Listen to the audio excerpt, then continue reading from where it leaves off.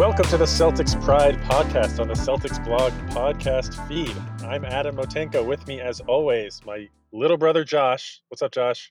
I'm not your little brother, dude. It's 9 minutes younger, all right? I kicked you out. I had room for two in there. You want to get into this now? And our good friend Mike Minkoff. How's it going, Mike? Going all right. I was living solo in my mother's womb, so no gripes to deal with like yours. You singletons, you just don't know what life is like in We don't connection get it. and intimacy. Yeah. On the podcast today, we're going to talk about some recent news, the season resuming, Kara Lawson's departure, Kemba's knee, and we're going to answer the question, can the Celtics win it all this year? Before talking about, is it weird to even focus on and talk about basketball right now, given everything else going on in the world? Let's kick this off. The season resumes on the 31st of this month, July. You guys, do you even know what the schedule is? Not the slightest idea. No. We play 8 games, I think. That's right. That's right. Let me give you these 8 games, and I want you to just quickly, back of the envelope math, let me know what you think the record is going to be for these initial 8 games. Okay, so on Friday, July 31st, the Celtics kick off against the Bucks. The Bucks. Then on Sunday, August 2nd, the Celtics play the Trailblazers. August 4th, they play the Heat. Then they play the next day against the Nets. Then they get a day off, and on the 7th, they play the Raptors. Then 2 days later, they play the Magic. 2 days later, they play the Grizzlies. And then they end the, I'll call this preseason, we should call this like the televised contract games. They end that with the Wizards. Oh, Bucks, Blazers, Heat, Nets, Raptors, Magic, Grizzlies, Wizards. Josh, Yeah. what do you think a record looks like here? We're going 7-1 in that stretch. We're going to lose the 7-1. first game to the Bucks. That'll motivate us to get our stuff together, and then we'll be good to go. And we got kind of an easier schedule. Like, I'm not too scared of Portland, and I'm not too scared of Memphis. And then, Orlando, Washington, who cares? I'm going to say 5-3, but the 3 losses are not necessarily going to be the That's ones pretty that pessimistic. we expect. 5-3 is pessimistic? Yeah, I feel like we've got 5 as gimme as they get based on what you just said in this bubble setup. I think this bubble setup is going to be weird. Washington, you might lose to Orlando, the Nets, and the Grizzlies. Sure, we might not beat them, but we have to beat them.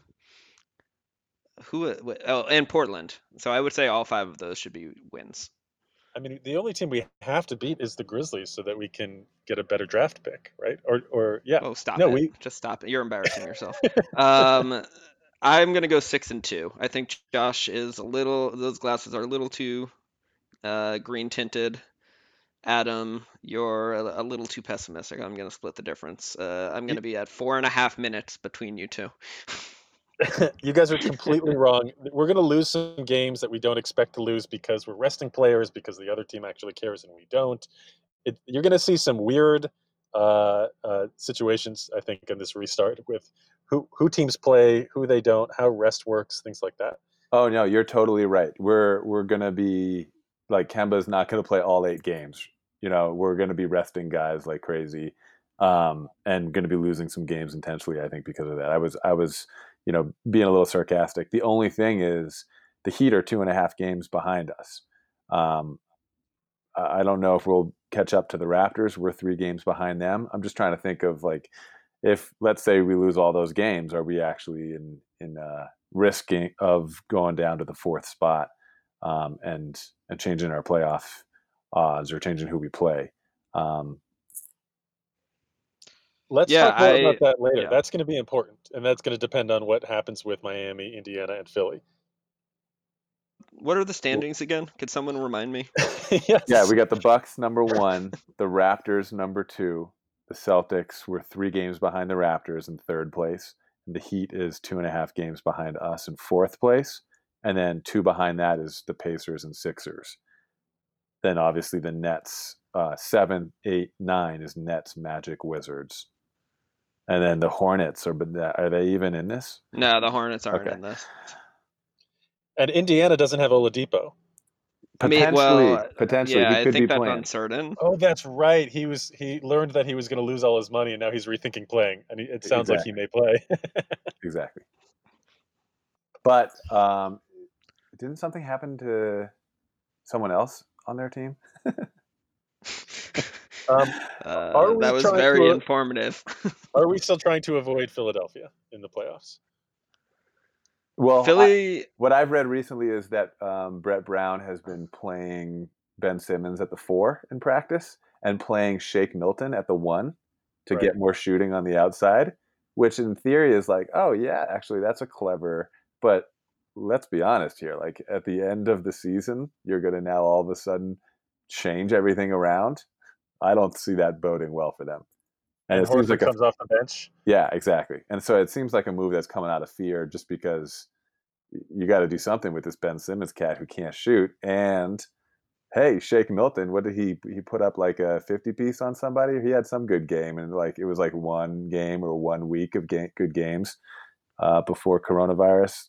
So so just a couple quick reactions. One, when we went through the standings, until you mentioned Philadelphia, I had forgotten about them, just generally.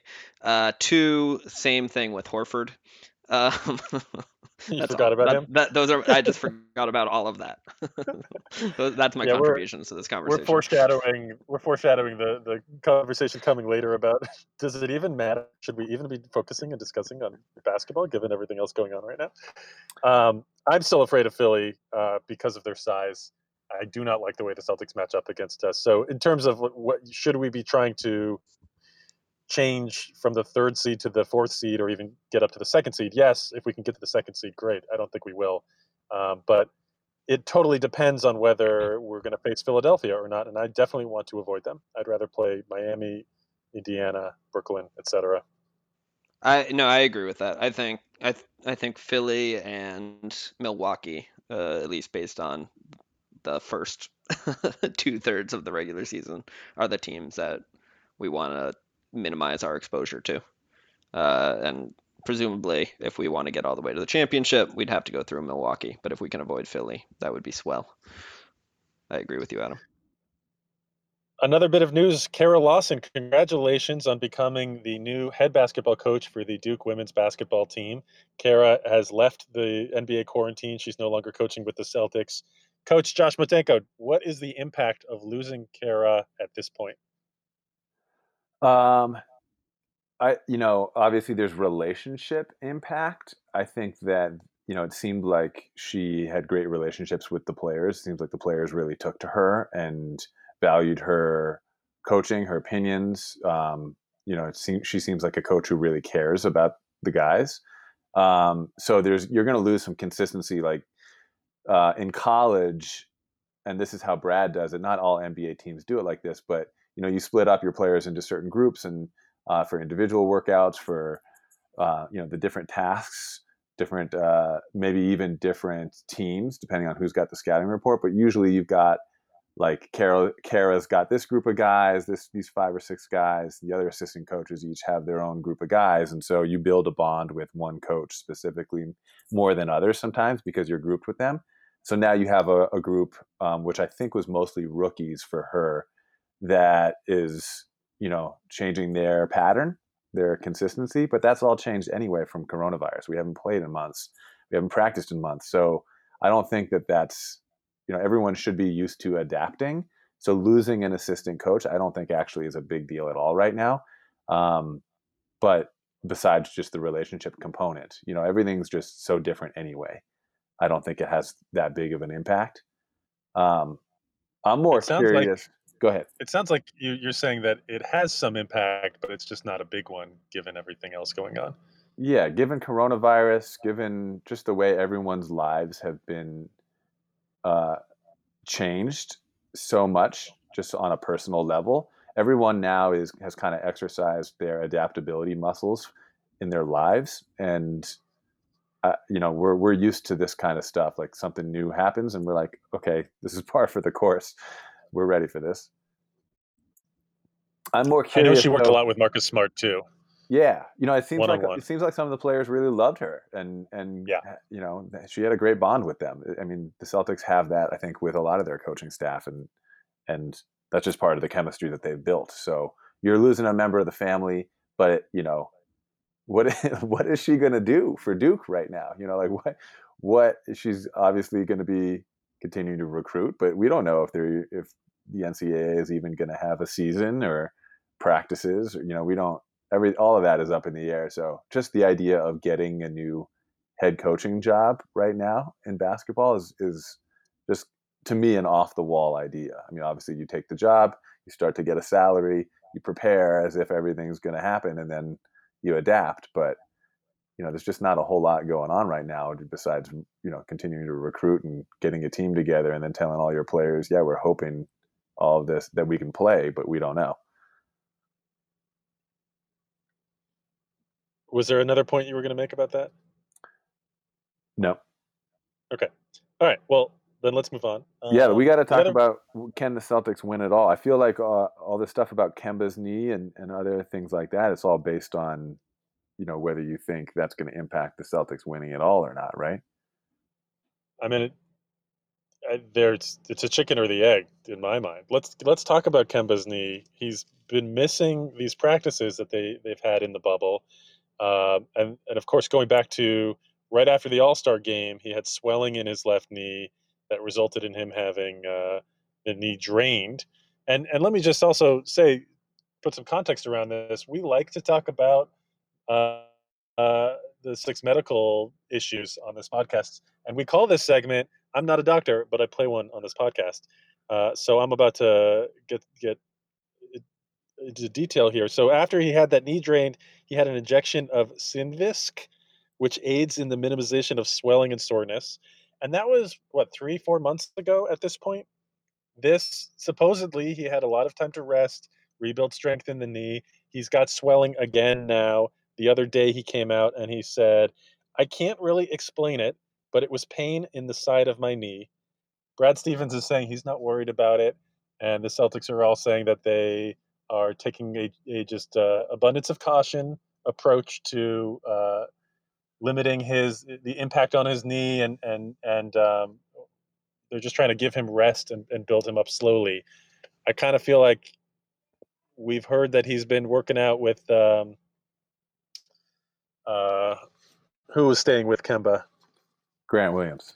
Yeah, that they were working out a lot. He should have had time to build up. Obviously, nobody's in basketball shape at this point. But are you concerned about Kemba's knee at this point?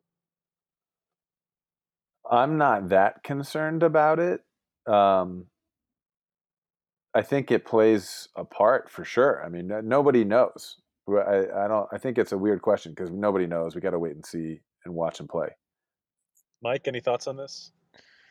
It's too bad that the U.S. is not allowed to send, or U.S. citizens are not allowed into Europe right now, because it sounds like someone needs to get over to Germany for some PRP, platelet Some of rich that, plasma Yeah, therapy. Some of that old that Kobe Kobe. Bryant treatment, Kobe and Dirk. and that's Yeah, again I just to mean, let everybody know, Mike. That's when you are replacing your blood or cycling different blood through your blood or something. What is that? sure. Yeah, that sounds right. Let's say yes. I Yeah, have yeah, no idea. Yep, yeah. We're not yep. We're doctors. not I'm doctors. both not a doctor nor a blood scientist, but I think centrifuges and red blood cells are involved. It, it's called a phlebotomist. um, so, I mean, it's obviously not a good thing when you've got a sore knee that persists for 4 months. Kemba's never had injury issues in the past. He's played a lot of minutes. He's a kind of small guy. He's getting to an age where these types of things linger, and we just signed him to a $160 million deal or whatever it was. So probably not a great combination of things, if you're being honest. He'll probably gut it through, and I don't expect it'll be a major issue over the course of the postseason, especially if the games are a bit more spaced out. But again, no idea what the actual postseason schedule would look like, and if schedules will be more compressed because everyone's in the same location, so they don't need to travel. Uh, Compression of schedule will not be good for Kemba. So, something to keep an eye on. And could impact, I think, one of the reasons why the Celtics have a chance to win it in your eyes, Josh, if I remember Oh correctly from yeah, our conversations Well, 4 months ago. let me I got let me just reasons jump upon in reasons. and yeah. So before we get to that, I just want to say, as an amateur athlete of a certain age, whenever I have an injury and then I rest for a period of time and try and rehab it, and the injury is still there, it's not a good sign. So I am definitely concerned about Kemba and his ability to play a lot of games in a shortened period of time, both now and next season when they try and do this again. So I'm going to be watching this. I think Kemba is he's gonna gut it out as much as he can, and he's going to play as much as possible. I'm just concerned about that that he may need to take some games off, or his ability to have an impact is may be lessened. Every time we have this segment, it always ends with, it starts with us saying we're not doctors. Like it sounds like it's the itis to me. It sounds like, it's just arthritis of the knee. If it's reoccurring like that, we give an opinion that's based on nothing. And then Adam always ends with talking about his own experience with injuries. This is comedy at its finest. I've got a broken body, and it gives me knowledge that is transferable, Josh. Great. I'm not going to get Okay. into your brotherly feud here, but it doesn't sound like arthritis to me, which doesn't really, in my No, understanding, that's what I'm saying. It doesn't matter what I think. yeah. Okay, moving on. What's next, Adam? So Josh, let's get to this question: can the Celtics win it all this year? I know that you've got some thoughts, both pros and cons. I'm going to let you kick us off here. Well, yeah, I got a lot of reasons. I got reasons upon reasons of why the Celtics can, and I got reasons upon reasons why the Celtics are not going to be able to. I got their top 5 fatal flaws, in my opinion. Obviously based on no statistical evidence at all, just a feeling, just a gut feeling. Um, and then I have an opinion. So you want reasons or you want my opinion? Wait a minute, is this the same logic Feelings and you used? opinions. This is the Give same it to logic us. you just used to downplay my doctor. I'm not a doctor segment. Yeah, this is a comedy podcast. I don't know if you all checked in for Celtics information, but we are a poor man's comedy podcast here on the Celtics blog podcast network. Okay. So Josh, give us a reason. So I mean, do Okay. you want So here you go. Top.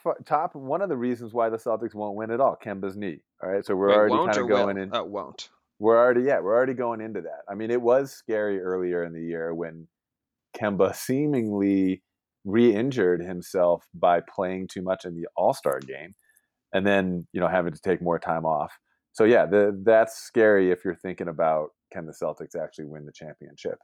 Um, And the impact there, I just want to dig a little bit deeper into that, is that you then have Marcus Smart starting, and it completely depletes your bench. right. That's not true. Remember when we were really good, when Tatum was really good? That was when Kemba was out.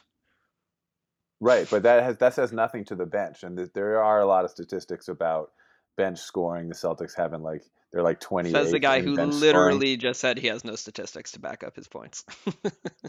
So, but I've read recently that the Celtics are in, I think, 28th in the league in bench scoring, and that's with Marcus Smart on the bench. So Adam, you're right. You move Marcus Smart to the starting lineup, and now all of a sudden the bench is in deep trouble. Hopefully, some of these rookies can think of themselves as second-year players going into this, as if they've already finished their first.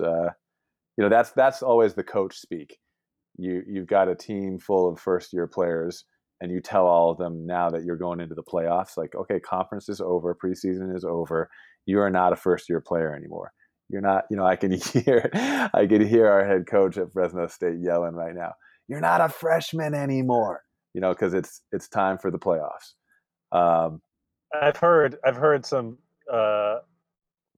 points out there. Some people saying that Grant Williams has improved, that Carson Edwards has improved, that Tremont Waters has improved. It's like a lot of preseason style puff yeah. pieces about about the work that people have put in here. Mike, do you think that Tatum's production while playing with Walker again is a concern at all? I think that the Celtics have not had a chance to prove that they actually can optimize their team with everybody healthy, because this whole season they had a rotation of injuries, and I think any of our best stretches generally coincided with one of our quote unquote like top 4 players or top 5 players being out. I personally think the Celtics are better equipped when a lower usage player like Marcus Smart is playing with some of the other higher usage pieces.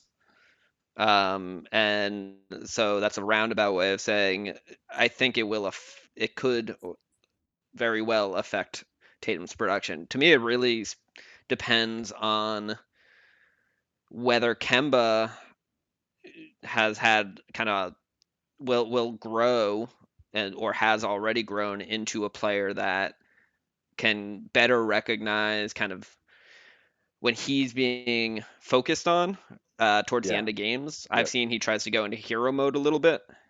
And I think if he can use that to his advantage and the Celtics as the team's advantage and draw attention, but not press too much and force the issue too much, but instead get the ball to someone like a Tatum, then it could be really good for Tatum and for the Celtics.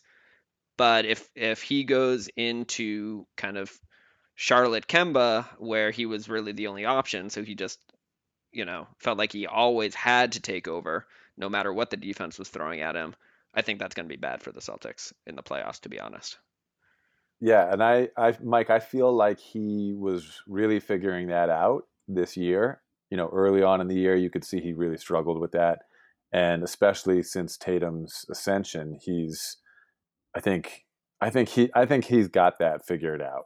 I Um, he we haven't had a chance to see it though. Like there were like 6 more games once he came back after Tatum's ascension before the whole season had the plug pulled, right, but right? Like even before Tatum started to show out like he did, I felt like Kemba was figuring that out, and then with Tatum's ascension, now it's obvious. I don't have to be the number one guy. I can be the number two. And with his knee bothering him like this, I think it's just obvious to Kemba that he doesn't have to force anything. I don't know. I think it's one thing to like intellectually understand something and another thing to undo, what a 28 years of basketball playing kind of Yeah, mental patterns. I respect that. I do think Josh, though. given everything, go ahead. Well, I was going to say I do think that Kemba has another level to get to though. He just the Celtics version of Kemba was not the Hornets version. I feel like you know, he even like his finishing around the rim, which I felt like was a big issue for him throughout this year. Like Kemba just didn't seem like he was 100% at all the entire year. And I feel like if we can get that out of him, like there's still room for him. And despite the fear of his injury, um, despite the fear of him maybe not blending with Tatum as much, I think that he's got another level to go, and I see a lot of optimism in that, and I see actually that for several players on the roster that they have another level to get to, and that's why I think that the Celtics can win it all. So wait, what is the level that what does it look like for Kemba to be at this next level that you're imagining? It looks like what Mike is saying. Like he knows, and it's pretty seamless when to take over, when to take that pull up three, and when to get somebody else involved, depending on what's going on. It's the feel for the game, the basketball IQ, the being a point guard and a leader and like a floor general more, instead of just a guy who's going to get buckets from the point guard position and know how to move the ball as well. Like it's a really controlling the game and feeling it and being in the zone. See, I I think the more that everyone, including Kemba, really looks at this as Tatum's team, the better off we are. And Right. I don't know if Mm-hmm. Kemba's quite there. But the reality is that Tatum and Brown have played, and Smart have played in the most high leverage minutes of anybody on the team, including by a long way Kemba and Hayward, despite their much longer careers. Like they've never been to a conference finals. They or played in a conference. Well, Yeah, you're And right. Hayward, whatever. But Kemba's only played in 2 playoff series. He's never been out of the first round. right. Like I just think that Tatum by far is going to be, and he's not perfect, but he's 21, and I would rather him get the reps even this playoff round or this playoff run as the primary decision maker in those high leverage situations, and Kemba approach all of them with the mindset of I can take this step back three if I have it, and I can drive into a double team with the expectation not of forcing the issue, but of drawing the defense and getting it to someone like a Brown or a Tatum with the defense, compromised. And so this extra level to me is really about him maximizing himself as a second option. I agree with Mike. Yeah, I think that's Does that fit into that level? yeah, because I think that that's what a point guard floor general is supposed to do. They're supposed to get in where they fit in. They're supposed to get everybody involved. They're supposed to know like the rankings of things. And I think Tatum has established the rankings. And it gets and I've said this on the pod before. It doesn't just get Kemba to fit into that second guy spot, but it gets everybody else to fit into a spot that's perfect for them. And on down the roster, it means that Marcus Smart doesn't have to shoot big shots at the end of games, which is always a scary prospect. It just puts everybody in their rightful spot. It puts Hayward over to that fourth guy option, so he doesn't have to be counted on when he's not necessarily having a lot of confidence. Yeah. So And let me ask. Go ahead. Can I ask a question first? So if it sounds like you guys both agree that that's kind of what the order should be. Now, maybe Josh, you can answer this first, but I want both of your answers here.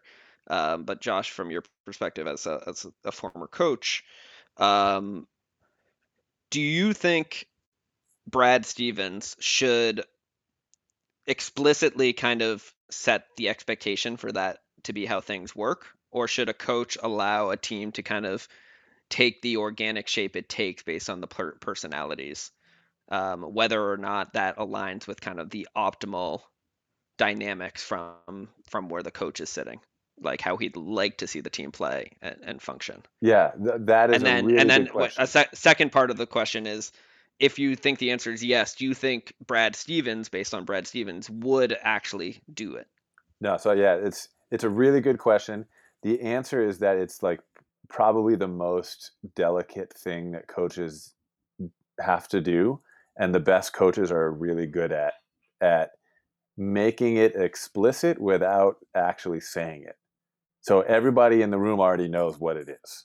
Everybody's watching Tatum, and so as a coach, and I think that this is the type of coach that Brad is, he would probably, you know, uh,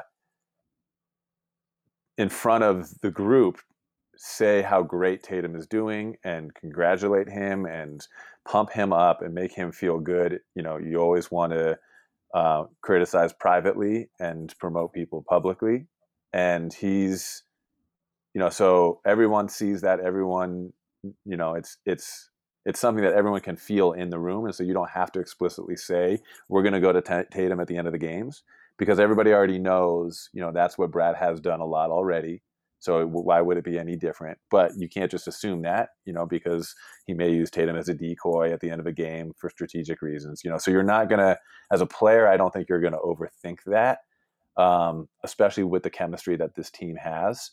And as a coach, you're not going to explicitly say it. So it's not like you either do one or the other. You're always trying to play that middle ground just by promoting the players who are playing well and publicizing them. What do you think, Adam? I was just listening intently to what Josh was saying there. I mean, I was also thinking about some stories I've heard from Josh's experience of different coaches he's worked with, of like how they determine who is the alpha, which sometimes looks more barbaric in terms of like letting them fight it out, and whoever kind of comes out as the alpha dog, sometimes from a physical altercation in a practice or something like that, that ends up being the person who people follow. I don't know whether Josh, I don't know your thoughts on like whether that's a positive or a negative approach. But I'm just listening intently to what you're saying here. Well, I don't think players fighting in practice, like literally fighting, is something that is worth talking about with this team, because I don't see that Yeah, they love each other. happening with this team. Like, we just don't have those types of guys. Maybe with And we also know the answer. It's Marcus. So move on right, next. nobody's fighting Marcus Smart. But like last year would have been different. Like, I could see Marcus Morris getting into an altercation in practice and establishing himself as higher up on the totem pole than maybe before that altercation, and in the entire team's eyes. So that's maybe an example of a hypothetical thing that could happen. But with this team, I don't see that even being an issue or needing that. And with the best, with the championship level teams, I don't think you have that. I don't think there's that much friction to Josh, get. do you? I'm coming at the question. I mean, Mike, I'm coming at the question with more questions. Like Josh said, I don't think the players are overthinking that. I'm thinking I would be overthinking it, and I'm wondering, are the players talking to each other privately? Like, does Kemba have to go to Tatum and say, "You're the man. You take the last shot," sort of a thing, for Tatum to be able to fully act with confidence? Yeah. I think if Kemba did that publicly, that would go a long way. And if Kemba did that, like talked with Brad about that, But it's the dance. like that would be You don't the understand. ultimate thing by Kemba. I don't know if that's and it might be his wiring. But But I mean, he's got you don't want to do that. You don't want Tatum to get a big head. You always want to keep him on edge. You want to keep, like as a coach, you always want to keep your players on edge. So you don't want to like do too much. You're always trying to find this gray area middle ground. So Brad's not going to say this is Tatum's team. Like, he's never going to say that, because he doesn't want the players to actually think that, even if they already are thinking that. You want to always talk about, like as a coach, to coach a specific person, sometimes you're going to be saying, we need to do this as a team, when everyone knows you're talking about that one guy needs to do a better job of that. But you're not going to say that as a coach.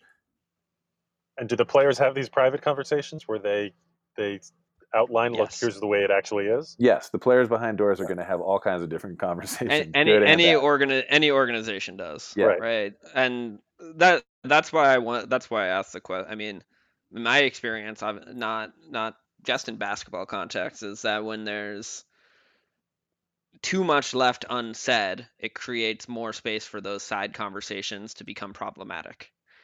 Mm-hmm. I agree, Josh, that it's a balance and a dance that needs to be kind of carefully undertaken to make sure there's enough clarity on what the expectations are, that everyone's kind of being guided and pointed in the right direction consistently and in a structured way. But being overly prescriptive is going to lead to its own set of problems. You And want I think Tatum. I think in my observation, I think what we see from Brad publicly, I do worry that he can err a little too far on being kind of not sufficiently prescriptive at times, where I think a little bbit more explicit structure could be advantageous. It gets it's shades of gray, because if it's a very, very fine line. If this was a team with Tatum doing what he's doing and then not much else, you would have to lean on a 21-year-old more to be the guy, and maybe you would want to say that then. But we don't need to do that. We have so many other options. You want Tatum to be always striving for greatness and trying to get better every single day, so that you can hope that he's going to do that. And if he is, then you're riding his coattails. Everyone's following him, because that's just the flow of that game. If you put it all on him now and then he makes some mistakes, like, we want to have everybody else ready to step up if he's making mistakes and not being that superstar that he's seemingly turned into. So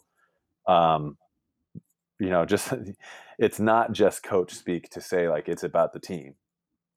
because that's really what is going to win championships. But I think, Mike, you're bringing up some good points as to whether the Celtics can win it all or not, because the playoff experience is an issue. You mentioned that. The youth is an issue. Yeah, young legs are great. Bill Simmons' theory that young legs are going to make a big difference in this bubble, I think is spot on. But at the same time, youth is always susceptible to making mistakes. I even heard Kenny Smith talking about how he feels like this AAU style of like you're walking away from the game still in your jersey back to your hotel, and everyone's walking together because they're all in the same hotel. That's going to be a better situation for younger guys who are maybe more fearless and don't more in their head about it. Like the fact that they don't have experience going into someone else's arena doesn't matter because you're not going into someone else's arena. So this idea of youth and playoff experience, I think, is important for the Celtics team, and kind of goes into, I guess, the consistency too. Like we've consistently had to be adaptable because we've had so many different lineups. Like, there's the stat about us not having our top 5 guys on the court for very long. So even before coronavirus, as a team, we've had to be adaptable, and we, have won 65% of our games with many different lineups. But we still don't know what's going to happen when our core does actually get on the court together.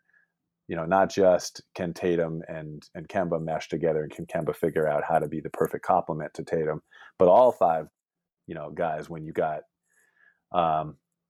Hayward, Brown, Kemba, Smart, and Tatum on the court together. Right, but the pecking order starts with those two. Yeah, and if they fall into line, then it's kind of Brown, Hayward, and Smart all kind of have their lanes that they can slide into. So Adam, I'll ask you: do you think our ability to be adaptable is a potential silver lining and a reason we could win the championship, or do you think that the fact that we haven't had our top 5 guys play together very much is potentially one of our fatal flaws? I think Danny built the team to be adaptable in terms of lineups, size, going big, going small, lots of shooting from the outside. I think that he was thinking playoffs, and you're always playing the matchups in the playoffs. So that was the intention. Whether or not that we can actually play that out is going to depend on health, I think, mostly. Not just Kemba, but Robert Williams, I think, is an X factor. A lot of reports that he's learned some things over the break, that he's looking great physically, and is thinking the game a lot better. And if he can play significant minutes, that's a huge difference maker against some bigger teams. Forgot about him too. I don't. You forgot about him? Just yeah, forgot he existed. Mike, yes. Hey Mike, remember Javonte Green? I do now. I had not. So, Josh, I don't think I like this idea that because the team hasn't played together enough, that makes them adaptable.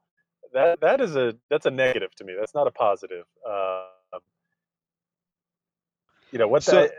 One of the things. Let me ask this question, because I've been wanting to ask this for like 10 minutes here. So one of the things I've been thinking about, and Josh, you said basically if Kemba levels up, that's kind of a best case scenario based on your definition of what that looks like.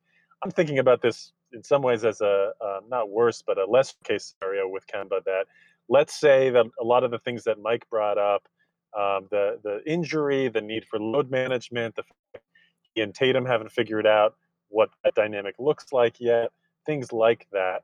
If that is the case, is it crazy to consider bringing Kemba off the bench and starting Smart? It's not crazy if he's banged up, and if you use like a medical excuse for why in the media, then you could actually do that. But that would be the only time you could do that, I think, because it's the optics of it aren't good otherwise. Yeah, I'm just thinking Tatum has played so well without Kemba on the court. They know what that dynamic looks like. They were bringing Hayward in the rotation. They were taking him out and bringing him back in to kind of lead the second unit for a while. Hayward's got his own concerns apparently. Mike, you had heard that he's got some foot pain or something? I think it's just like whatever weird, like occasional numbness or soreness he was feeling in his foot from post surgery was still around. But I mean, it sounded like when he was talking about it initially during the season, like during the first part of the season, like a season part A. How do we refer to this? Before Yeah. lockdown. It kind of, the way he was describing it then, it just kind of sounded like it was going to be there forever for him. Like he was just going to always Yeah. have to deal with it. And I saw some headline that suggested that that is in fact the case, or like a paragraph article or something. I don't even remember.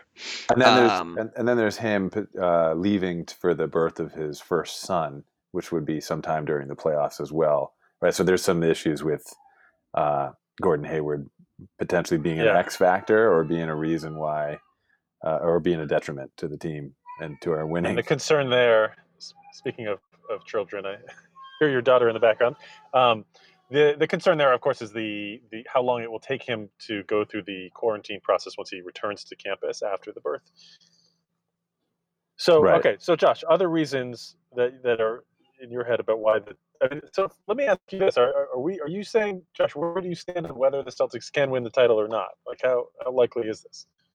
I think the Celtics can win the title. I'm super optimistic as a Celtics fan. As a knowledgeable basketball person, I feel like the Celtics are in the perfect kind of sleeper situation right now, where everybody's over focused on the Clippers, the Lakers, and the Bucks. I think the Bucks have the best chance to win it. Um, Wow, but I think the Celtics are right there, and I think no one's talking about them, and I like it that way. I think it's perfect. And I Mike, think do you that, have thoughts on this? yeah, well, I mean, I guess the question really is like, what do you mean by can? Yeah, do I think there's a possibility? Sure. Do I think there's a Sure. likelihood? No. Yeah. Um, a lot of things would have to go right for them. I think, I think generally speaking, what you see in the regular season is what you get, and what we saw in the regular season is that the team can hit the highest notes and go toe to toe with anybody, but the likelihood is that they're not going to be able to do that as consistently as in particular a team like the Bucks. I think head to head, anyone in the Eastern Conference, they generally match up really well with and could beat, with the possible exception of Philly, as we discussed before. And then in the Western Conference, it's the same. So I do think they have a chance.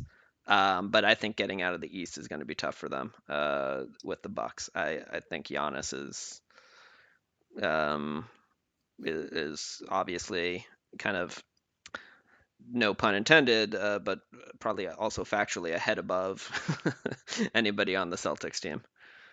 so Mike, I'm with Mike on this, and when I think about this question, I think about the other teams, and to right. me, there's two tiers here. Tier one includes Milwaukee and both LA teams, and that's it. And tier two in the East for me includes Toronto and Boston. And I have to include Philly there, and I can't decide. I don't think Miami is included in that. No, no, no, no. You were right with the first two. The Raptors and the Celtics, I think, are just a level below, but still have a shot. And I don't know if anyone else is in that conversation. Yeah, But I don't think Philly is in a normal way, but I think for the purposes of thinking how the Celtics chances, I think Philly belongs there, because I think Philly is a problematic matchup for the Celtics. so yeah, we've talked. So okay, let's go into this because Adams talked about this a little bit on the Yeah, pod. We're bringing up Philly over and over again. This is one of our top 5 fatal flaws, in my opinion. I call this fee fi fo fum. We're too small defensively to guard the bigger folks we're about to see in the playoffs, son. All That right. that was So wow. so so and here's the list. Here's the list of guys I don't see us being able to guard. Anthony Davis, Giannis, LeBron to a certain extent, Embiid, Zion, even like Sabonis, and to a lesser extent like the Gasol Ibaka center by committee rotation. Like we just don't have guys to guard those bigger dudes. And I mean, I'd like to kind of go on a little tangent here with this. Like the whole league is trying to find ways to guard them. And the best way is through personnel. Like it's great that we've got a roster full of 6'6", defensive specialists, perimeter defender, laterally quick guys, two-way borderline all-star wings. Like that's our MO. It's great that, several of those guys went to Popovich post defense school this past summer at the World Games, playing up a position. All those guys got reps at the 4 and the 5, especially Jaylen Brown was playing a lot of 5. But it would be better if we had someone similarly sized to actually be an appropriate matchup. So like we've Cough, got cough, Aaron Baines. exactly, we're going to end up seeing Tyson Grant Williams, trying to guard these larger dudes. And it's like watching someone who knows they're smaller, trying to bang with these guys. They're putting in the effort. Marcus Smart's going to put in the effort, but they're all going to be like keeping their face back so they don't break their nose. They're being tough while protecting themselves, whereas a bigger dude wouldn't have to be protective at the same time. And it's great that they're able to switch everything. But they're not actually set up to handle those switches. And it's not the post-ups I'm worried about. It's the drives to the rim by Giannis, by Embiid, by Anthony Davis. Wait, Josh, are And you out on Taco Fall as our Embiid stopper? I thought that was your I Yeah. was, your in the big your playoffs, big I'm out. your big savior. The whole point was we should have used Taco in limited minutes at least once to, like in the regular season against Embiid, just to see what that was. You don't try that in the playoffs now. So we didn't try it during the Well, season. It's out. But Mike, Adam, you I mentioned mean, Robert hold Williams. on. Hold on. Mike brought up a point that I think is important to stay with for a moment. Josh, you've talked a lot about Taco Fall as an Embiid stopper in the past, and there's been a roster rule change. Before, we would have had to try Taco in the regular season, and because of Embiid's injuries, and I think it was mostly injuries that he didn't play in the Right. games against us, so we couldn't use Taco against him, No, there was and one so game we we would could have. The first game we could have, but we chose not to.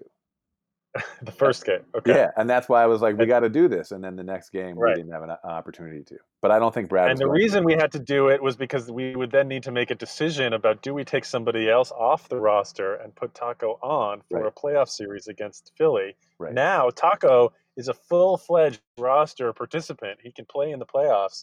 This should be a huge win for you. You should be excited about this, Josh. No, man. Look, like I like that you guys are calling me out on like being wrong, I guess, about former predictions. But the playoffs are not a time to test these things out. The only time you're going to see Taco on your screen is in Instagram videos. I mean, he's not going to be on the court unless you're talking about the first 8 play-in games or the first 8 games, and you We try him don't play out Philly. there. But just in general, that's the only time you would see Tacos in those first 8 games. I don't think you're going to see him at all. But I see this, Robert Williams, I think, is a potential answer to this issue of we don't have the right guys to guard Anthony Davis, to guard Zion, to guard, Giannis. Like we've done a great job in the last decade of guarding LeBron with the Paul Pierces and James Posies, all the way on up to the guys that we have on our current roster. But we have no answer to anyone bigger than him, and I think even LeBron is potentially in this category now.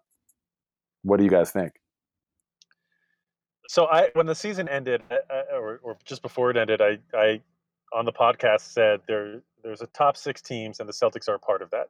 And the top 6 were Milwaukee, Toronto, and Boston in the East, and LA Lakers, Clippers, and I had Houston in the top 6 in the West. Mike, you Debatable. mentioned that. Mike, Debatable. you mentioned that regular season predicts playoffs. I did totally disagree with that. I think there's a lot of teams that play better in the regular season that are not set up for the playoffs. I think Denver is one of those teams. And the difference between now and then is that Philly got healthy. There were huge question marks about whether Simmons could play with Embiid. Embiid has always had health concerns. I think this layoff helps him the most. But Ben Simmons was injured and wasn't expected to play, I don't believe, in the playoffs, and now he is. Right. So Philly, I think, has improved more than any other team, and that includes the Trailblazers, who got a couple players back. in Nurkic and the other big whose name I always forget. Zach Collins. Yeah, but whatever. They're not of concern. So now I would say there's sort of a top 7 teams, and looking at 538, their predictions align with that. So they actually have the Lakers winning the title at 30% chance of winning it. The Clippers at 24% chance. The Bucks have a 15% chance of winning it all. They have the 76ers fourth at 14%, and then tied for fifth is the Rockets and the Celtics at 7%.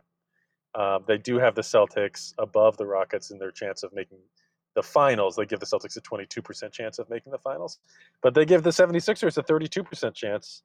So, and I like 538's the way that they their data collection and the work that they do. So this is not a bad resource here. So I agree. I totally agree with Mike. I think the likelihood of the Celtics winning the title is low, but it's not non-existent. A lot of things have to go right, as you said, Josh. Responses to that? Well, 530. I just want to question 538 right now because you're saying that they got the Lakers and the Clippers at 25 and 30% chance, and then the Bucks are down half of that percentage wise.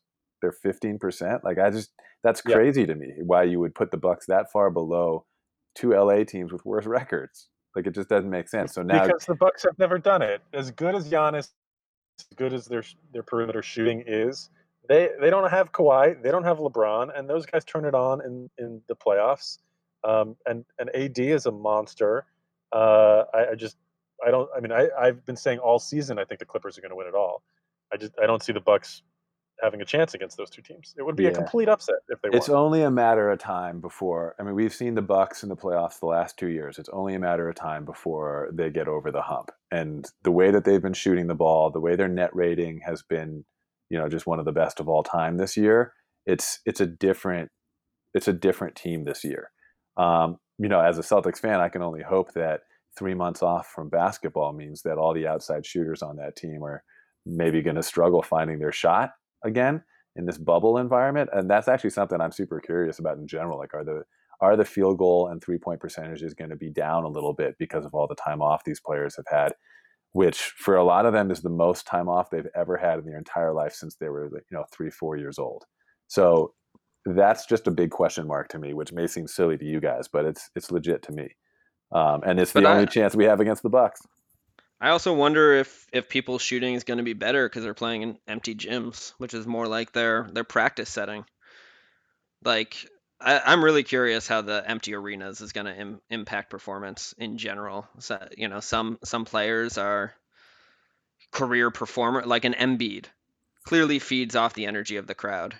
Loves the excitement of the crowd, and Philadelphia is an interesting team in general because they're such a home.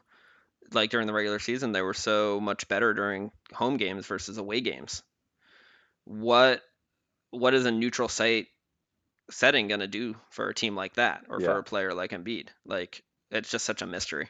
There's so many question marks. Even just if we're microscope looking at the Philly, with Simmons playing the 4 or Simmons back, is that what was even happening before and with his back, and is that going to hold up? There's just so many question marks, team by team. I mean, you look at the Lakers without Rondo and Avery Bradley. That's a big deal. Relying on J.R. Smith and Alex Caruso. It's just there's just a lot of question marks team by team, and when you get to the Celtics, you got some obvious question marks like can we guard those bigger players or what's up with Kemba's knee, but you've got youth, you've got chemistry, and those things go a long way, especially the chemistry. Like I'm not too worried about how the team's gonna pick up the slack if Kemba sits for a game, whereas with the Lakers I'd be kind of worried about what they're going to do with no guards, no ball Really? handlers. I mean, There's LeBron is so going much. to bring it. LeBron is going to play so well in this quarantine situation. Yeah, I think I just I feel like agree with he's been that. working out like a fiend. I mean, unless he gets some like quad injury or what happened last year, 2 years ago in the playoffs, the hamstring. tightness. Like he might have some injuries like that, but I think he's going to be a beast. I think LeBron is going to be markedly the best player in this bubble setting. Except for Kawhi. No, I think LeBron is going to dominate. I think he's going to be on a mission. I think he just had a chance to rest. I think he's got much more motivation as far as legacy elements are concerned, and Yep. he's going to be totally locked in. He's going to be annoyed about all the talk of people saying Kawhi is better than him. Giannis is ready to take over. Jordan's better than him. I think he's going to be unbelievable. Mike, do you think he's I agree. motivated by The Last Dance? Do you and not only LeBron, but do you think a lot of these young guys are like watched Michael Jordan I have and no idea. watched The I Last wa- Dance, and then they're like ready to I get back? watched I No, watched listen. literally 0 seconds of The Last Dance, so I have no idea whether that might motivate him or not. Okay, so here's what I think I could genuinely potentially don't know. happen. You got all these young guys who've never seen Michael Jordan play. They've seen The Last Dance. Now they know how legit he was and what kind of a demon he was to play with and about winning. And I think it kind of motivated everybody to like want to go out and be like Mike, who never grew up watching him before. And then for someone like LeBron, I think it's potentially like that was Jordan releasing that doc and approving the release of that doc at that time when everyone's questioning his legacy and who's the GOAT. I think that was Jordan saying, okay, remember me. And now LeBron has a chance to say something of his own. And it sounded like you were saying like he's going to be extra motivated. I'm wondering if that was part of the reason. I mean, look, I obviously don't know LeBron at all, but based on observing him from afar, my guess as to what are going to be driving him are a combination of feeling that people have been kind of overlooking his greatness for the last couple of seasons as a function of his getting older, and I think fairly criticizing the fact that he's mailed it in the regular season. Thank you. And two, relatedly talking about, as I just said, Kawhi and Giannis or Durant kind of being better players than him now. I think there's going to be a piece of him that's motivated about being a Laker and trying to carry forward Kobe's legacy, which somehow it was still the same calendar year that Kobe had his tragic passing. He's going to be motivated, I think, by the way that his legacy is intertwined with what's going on the court and off the court, and the kind of significant impactful things that he's done off the court and what's going on in the country right now, and the way that him being a part of a championship this season will help further amplify or magnify his ability to make that positive impact off the court. So I would put all of those factors in above the Michael Jordan piece, or the Last Dance specifically. Yeah. Like I think he's got a lifelong. It's not even a battle. It's not like an obsession the way it was for Kobe. I don't think. I think he clearly just wants to be, great and supreme, right? And so there's always kind of a measuring stick against Michael Jordan, and I don't think he's however he views that comparison or dynamic has probably changed that much, because he probably knew everything in the Last Dance already for the most part. And I don't think he really cares if like some scrub or like 11th man on random team is like, oh, Michael Jordan was awesome and is better than LeBron. Like I'm sure like he might see it, and it might just put a little bit of extra fuel into that tank, but I think that tank was already pretty full. So I would put all of those other factors, based on my obviously not knowing LeBron at all, but what I've observed, I would put all those other factors in front for LeBron over the Last Dance. For whatever the reason, I think LeBron's gonna show out here. I think he feels like he's got stuff to prove. He missed the playoffs last year. I still think everybody loves to talk about how great Kawhi is when he proves it in the finals. which he's done twice now at least, and then they forget about him the next season. He's still, to me, he's still the best player in the league until we see otherwise this finals. So I think the two of them are going to play amazingly well, and that's going to So play a role this in why the Bucks won't win. Josh, this brings me to a question I have for both of you. 'Cause, I mean, one of the answers I'm looking for is kind of obvious based on what we were just talking about. But what are the series you most want to see in this playoffs? Sixers Celtics. Oh As God, that's much the as one I I least don't want to want to see. see it, I do as much not as I want to don't see want to see that. it, it's the I want to most see. interesting. I want to see Sixers Raptors. I think that is a fascinating. Or sorry, Celtics Raptors, because I think the coaching matchup is awesome, and I think the teams are really similar in their kind of multi-positional versatility, athletic, defensive-oriented players. Um, I think I think they'll play each other super tough. It'll be a really competitive 7-game series. There's no home court advantage now, and Nick Nurse and Brad Stevens, I think, are in like the top 5 list of coaches in the NBA. I think right now the Sixers are the most interesting team to me because they have the biggest margin of how good they could be and how bad they could be. I think they could totally win the championship if it all clicks. I think they could be out in the first round if it doesn't. So that's fascinating to me. I've talked already about my interest in seeing what the Rockets can do in these playoffs with full on small ball. That's just in terms of league trends, that's the most interesting longitudinal question that I have that can be put to a test in these playoffs. But I think the matchup I'm most interested in is Lakers Clippers. Right. I mean, that's got to be the top of everyone's list. Maybe second could be Bucks Clippers, but LeBron versus Kawhi and Yeah, what undoubtedly would be a 6 or 7-game series. yeah. Um, So then obviously everybody else is also looking at Zion and what the Pelicans can do, and them matched up against anybody I think is a must watch right now. Even to the point where there's rumors that the NBA put 22 teams instead of you know uh, 16 teams into this bubble to make sure that we included Zion in the ratings that would incur. I think Well, that wait, before you get off the New Orleans, well you better I'm watch not the first. You better watch the first 8 games because they are 3.5 games out of the no I know playoffs. They're yeah unlikely to make the playoffs. no So I get know in on Zion early. and and the same for John Morant and the Grizzlies. I think that's an up and coming team that's going to be really exciting to watch, especially in this format.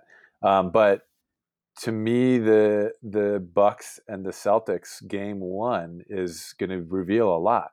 I think that's one that I'm really looking forward to. I want to see what the Bucks look like right now, because to July me, 31st. That's interesting to you.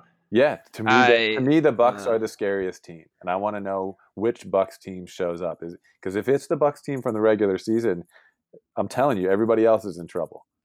Um, I no You're disappointing I me. agree. I agree that the Bucks are the most interesting. Well, I actually yeah, I think the Bucks should have been considered the strong favorite when the season was kind of ticking along.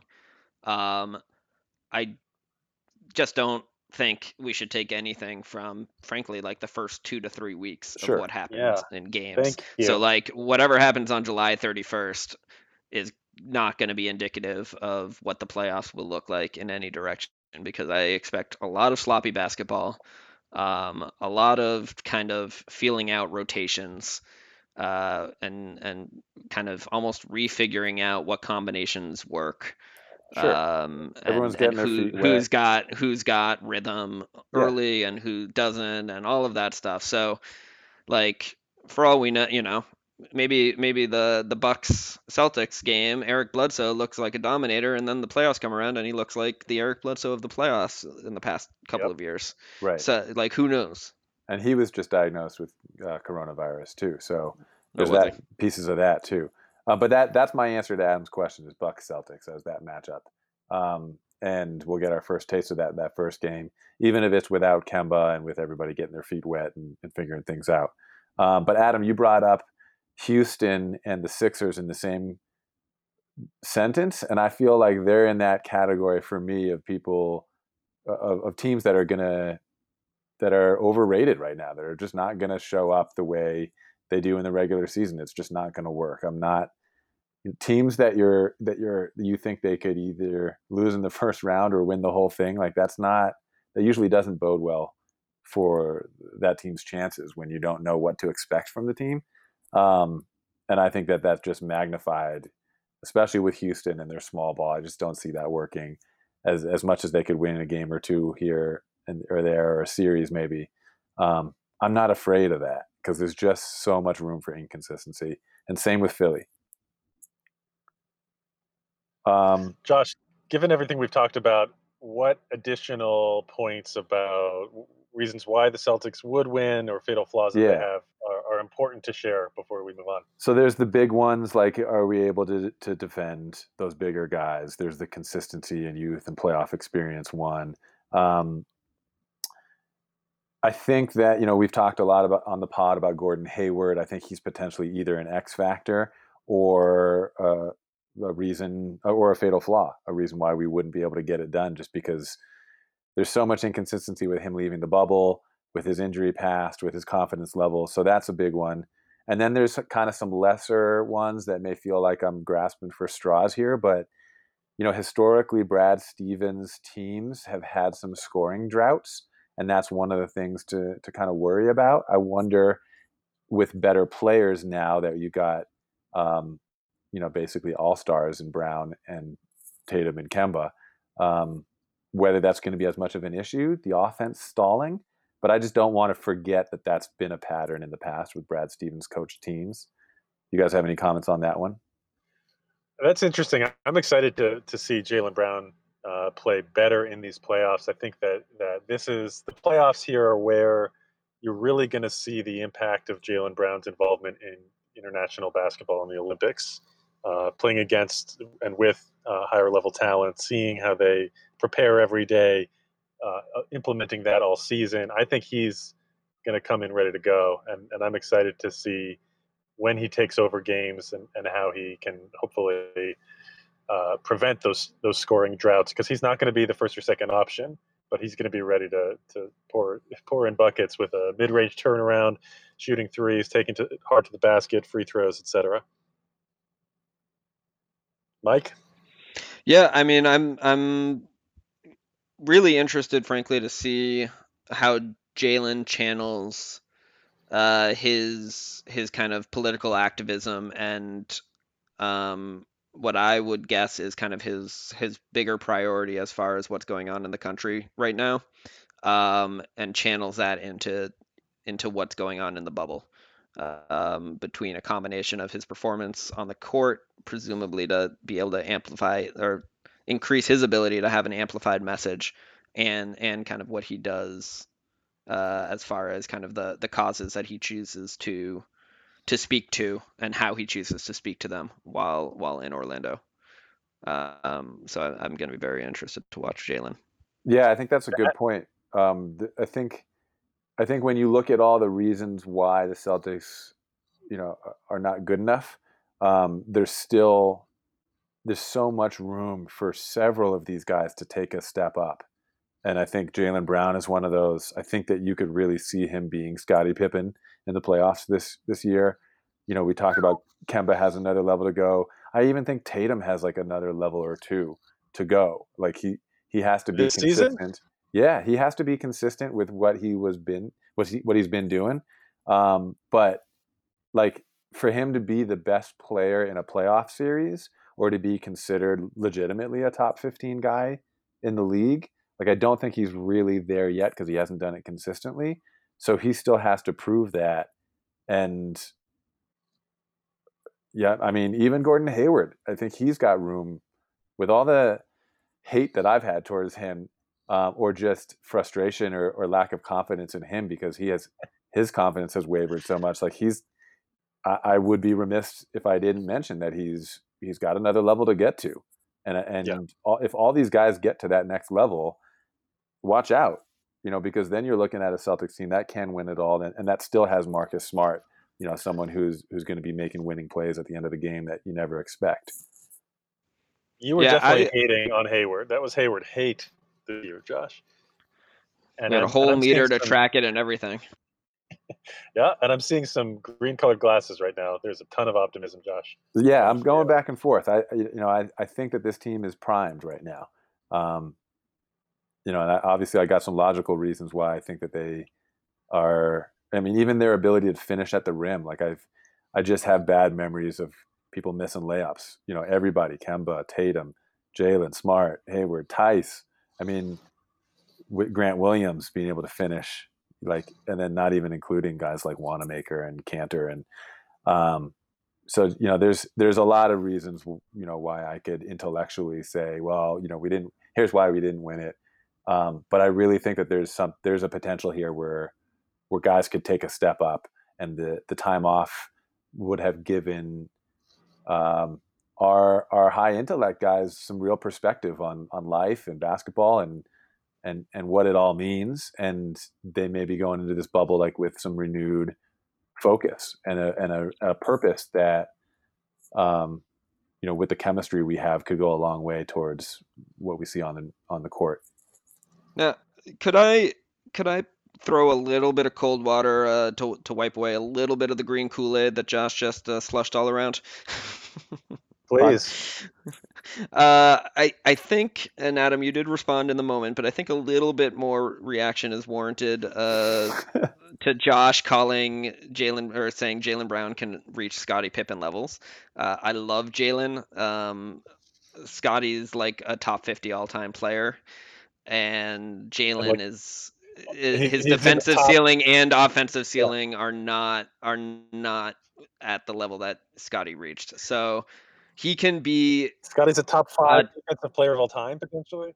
You're right. Yeah, Jaylen can be a nice kind of offensively and defensively versatile player that comes up big in big moments, but he's not gonna be a Scottie Pippen. That's too far. That's a bridge too far for me. And then I certainly agree that Tatum has 2, maybe even more levels to go, but I want to echo kind of the question, but not as a question, that Adam raised, and say I don't think he can get that far this season. I think, and it ties a little bit to what we were talking about earlier between who's going to be kind of whose team is it?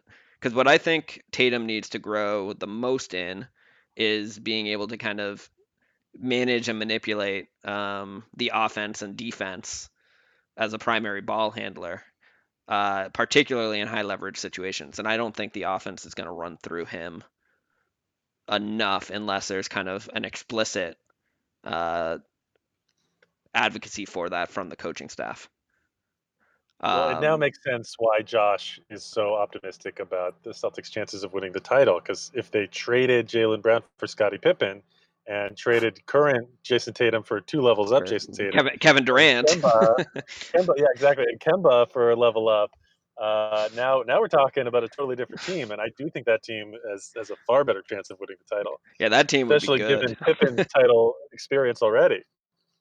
You guys are talking like you don't expect our young guys to improve and get better, and this Scottie Pippen comment. I do, just not after 3. I don't expect Jaylen to go from Jaylen in February to Scottie Pippen after 3 months away from basketball. Yeah, the Scottie sorry, Pippen. sorry if that's too pessimistic for you. And Jason Tatum, we know you just already took like 2 steps forward and then took 3.5 months off. The first 2 of which you didn't even have a hoop to shoot on. But can you get consistent with that success, please? Come on. All right. Well, does any of this even matter though? I mean, if That you guys is are going the to go question. there, well, let's go all the way. That is the question. Does any of this even matter? Is it weird to focus on this, to talk about basketball? Mike, you mentioned that you're really interested to see Jaylen Brown's activism and how he acts as a person and as an advocate, given the forum that he has in this bubble. I'm also really interested in that. But let me throw it to you to talk about some of the things that you've been feeling amongst COVID and the political climate and racial justice work and all of that. Well, before we get into that, let me just say that to the listeners that this podcast may be about to go off the rails. So if you were done with the Celtics, we may go a different route right now. What rails? We're talking about important stuff right here, Josh. You could argue that Yeah, basketball is off the rails right now. yeah. If you don't want to hear things that aren't squarely about the Celtics' performance for the rest of the season, this would be the time to log out. But if you wanna hear a little bit of talk about trying to contextualize what we just talked about with everything else going on, then you stay right with us. And Adam, you raised it as a question. I mean, for me personally, it's not a question. I think it is objectively strange to talk about basketball right now. I think we're seeing kind of what's going on in the U.S. As there's a lot of political strife. There's a major public health crisis. We're seeing that spill over into some, from my perspective, some pretty troubling trends on a global scale as far as kind of international political dynamics and relationships, and really kind of a shifting of the foundation of the world order since World War II. So within all of that context, I find it weird to focus on and talk about basketball. During normal times, so to speak, basketball has served, I've been and I remain a huge, huge basketball fan and love watching the Celtics, rooting for the Celtics, and understand that it's a little bit of a distraction. It's obviously an entertainment product, but when things are quote unquote normal, it feels like that has always felt like a great place to me to kind of focus my energy and time and attention. With everything going on in the world right now, it definitely feels weirder. And I ask myself more questions about whether or not that's really basketball is really what I want to be focusing my attention on or my energy, putting my energy towards. And so I guess my question is, do you guys feel that as well? Have things changed for you? So How are you experiencing this? we've been talking about this in the context of what should we be talking about on this podcast? What is our responsibility to talk about? What might our listeners want to hear or not want to hear? And what feels important to us? And I mean, I think it's super weird to be talking about basketball amidst everything going on. The term new normal keeps being used, applied to different things. And it just speaks to the uncertainty that uh, more and more people are now living with than were in normal times, in quotes. And the idea that we just need to accept what the reality of our current situation is, and there's a lot of things that feel way more important that are far more present than they used to be for more people now. That makes the NBA feel that much more like a distraction and leisure. Uh, and I've always thought that there is a place for leisure activities given balance. Um, but yeah, it's weird. It's weird to be talking about it while social distancing from other people. It's weird to be talking about it in the context of how does the NBA do it in a social distanced world. Um, Even within the context of the NBA, they've got their own questions about what is the right thing to do, and there is not a consensus amongst everybody within the NBA about what the right thing is to do around how to shine a light on activism and the racial justice work that a lot of players care about, and how does the NBA keep its players safe?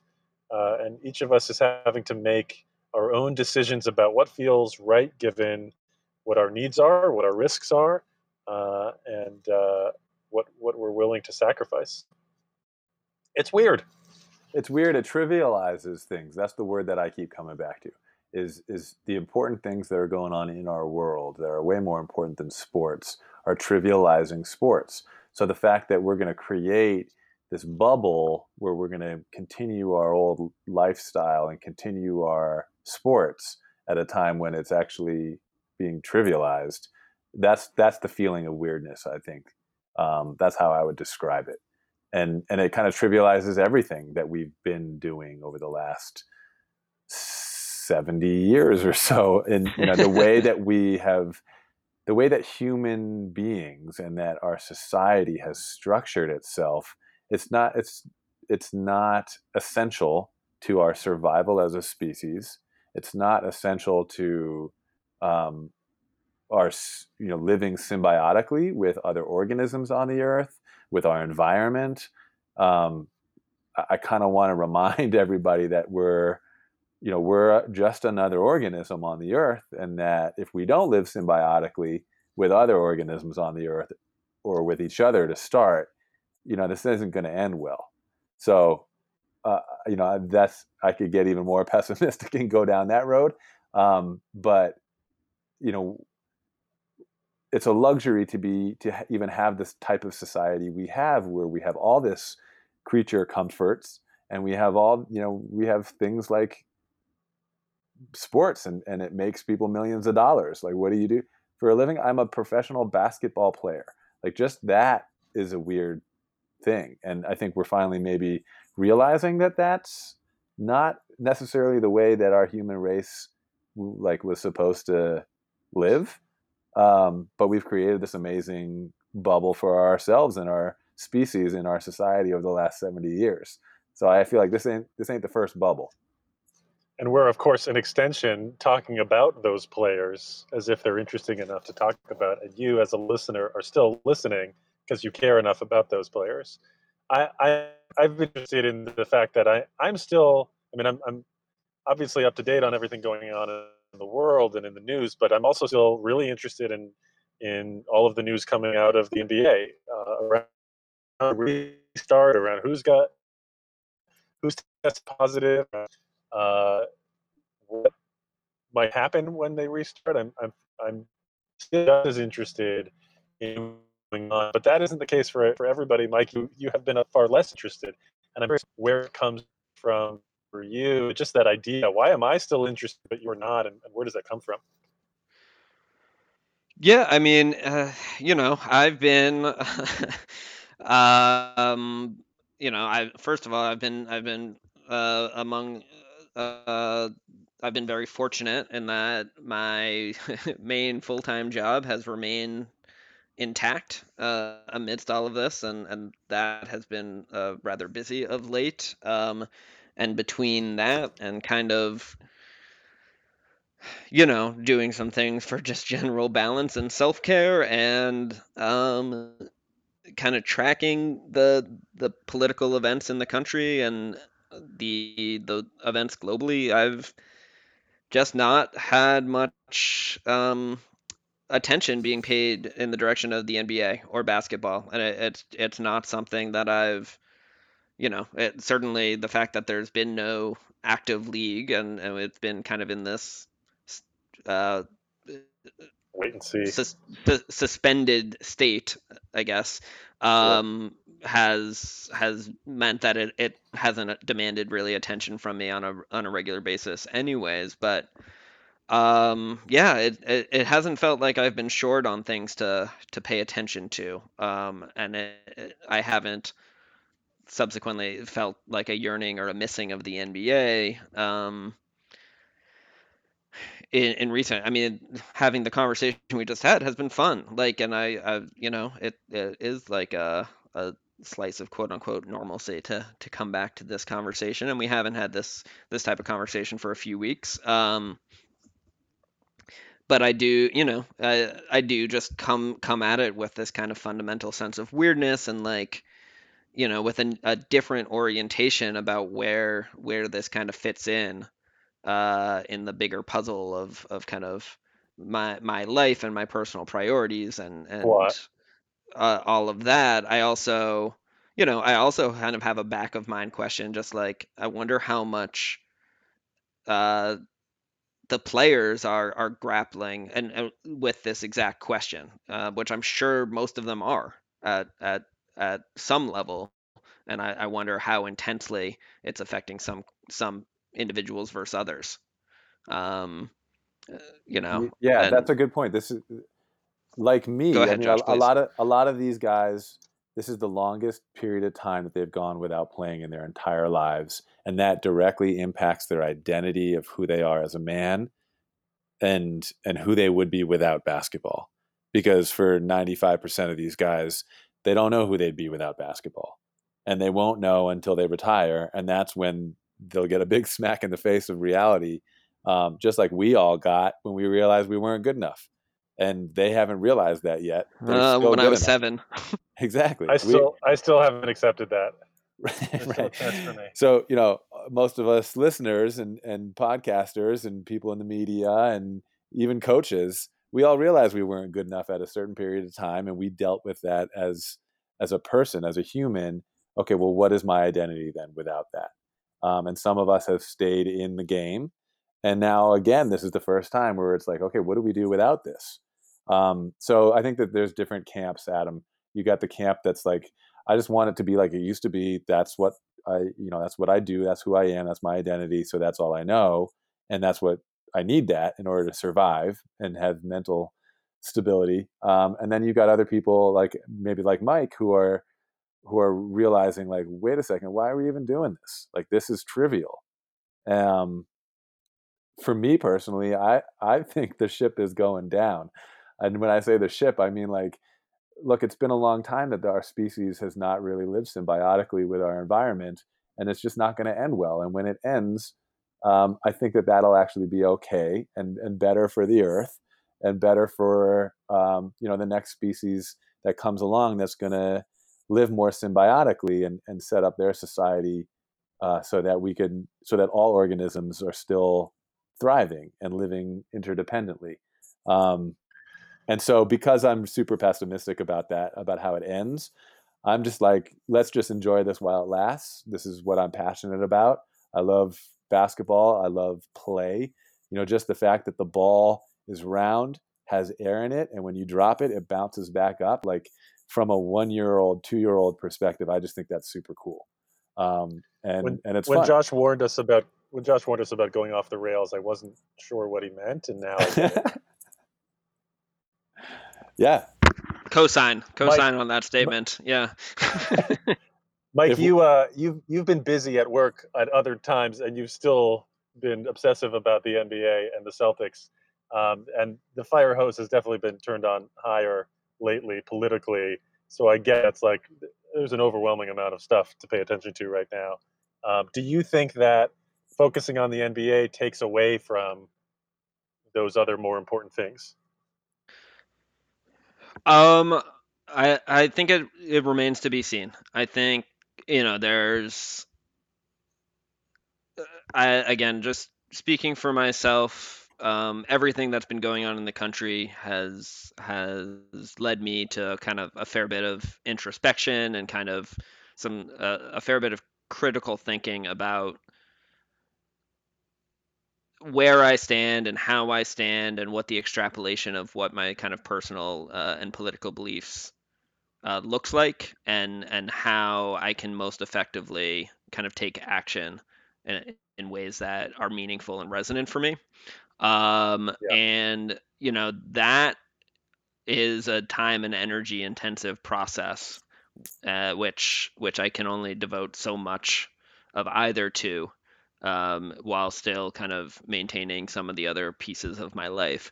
So, you know, um, spending energy and focus on basketball is another thing that eats into that kind of finite amount of time and energy I have.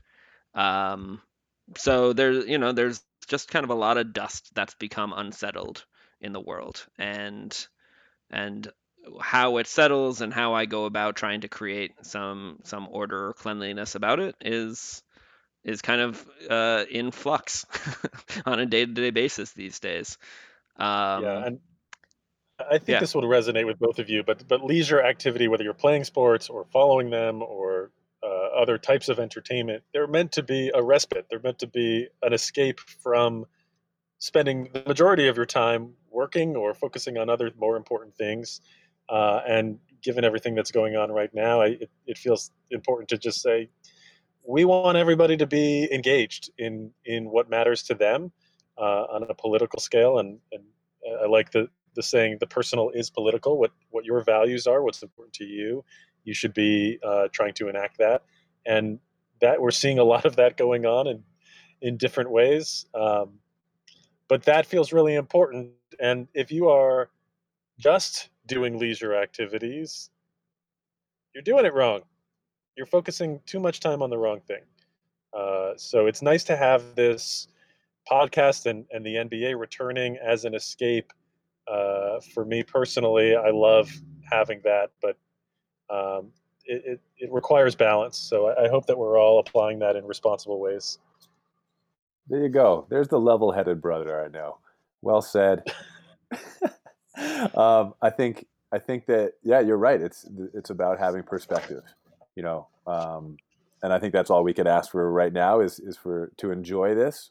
I'm glad we have this bubble. I think it's cool to see the NBA being cautious and putting a lot of money into this and kind of leading the way um, for how we can reopen different facets of society that may have been closed recently, how to do it in a responsible way with scientific information.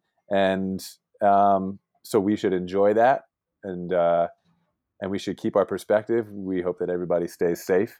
Um, and as you tune in to more of our podcasts, we took a little break this week from our stories from Celtics history, which have been really good in past episodes. We'll be back with that in future episodes. And hey, we finally have some basketball to comment on. Stay safe, stay engaged, everyone. Thanks for listening.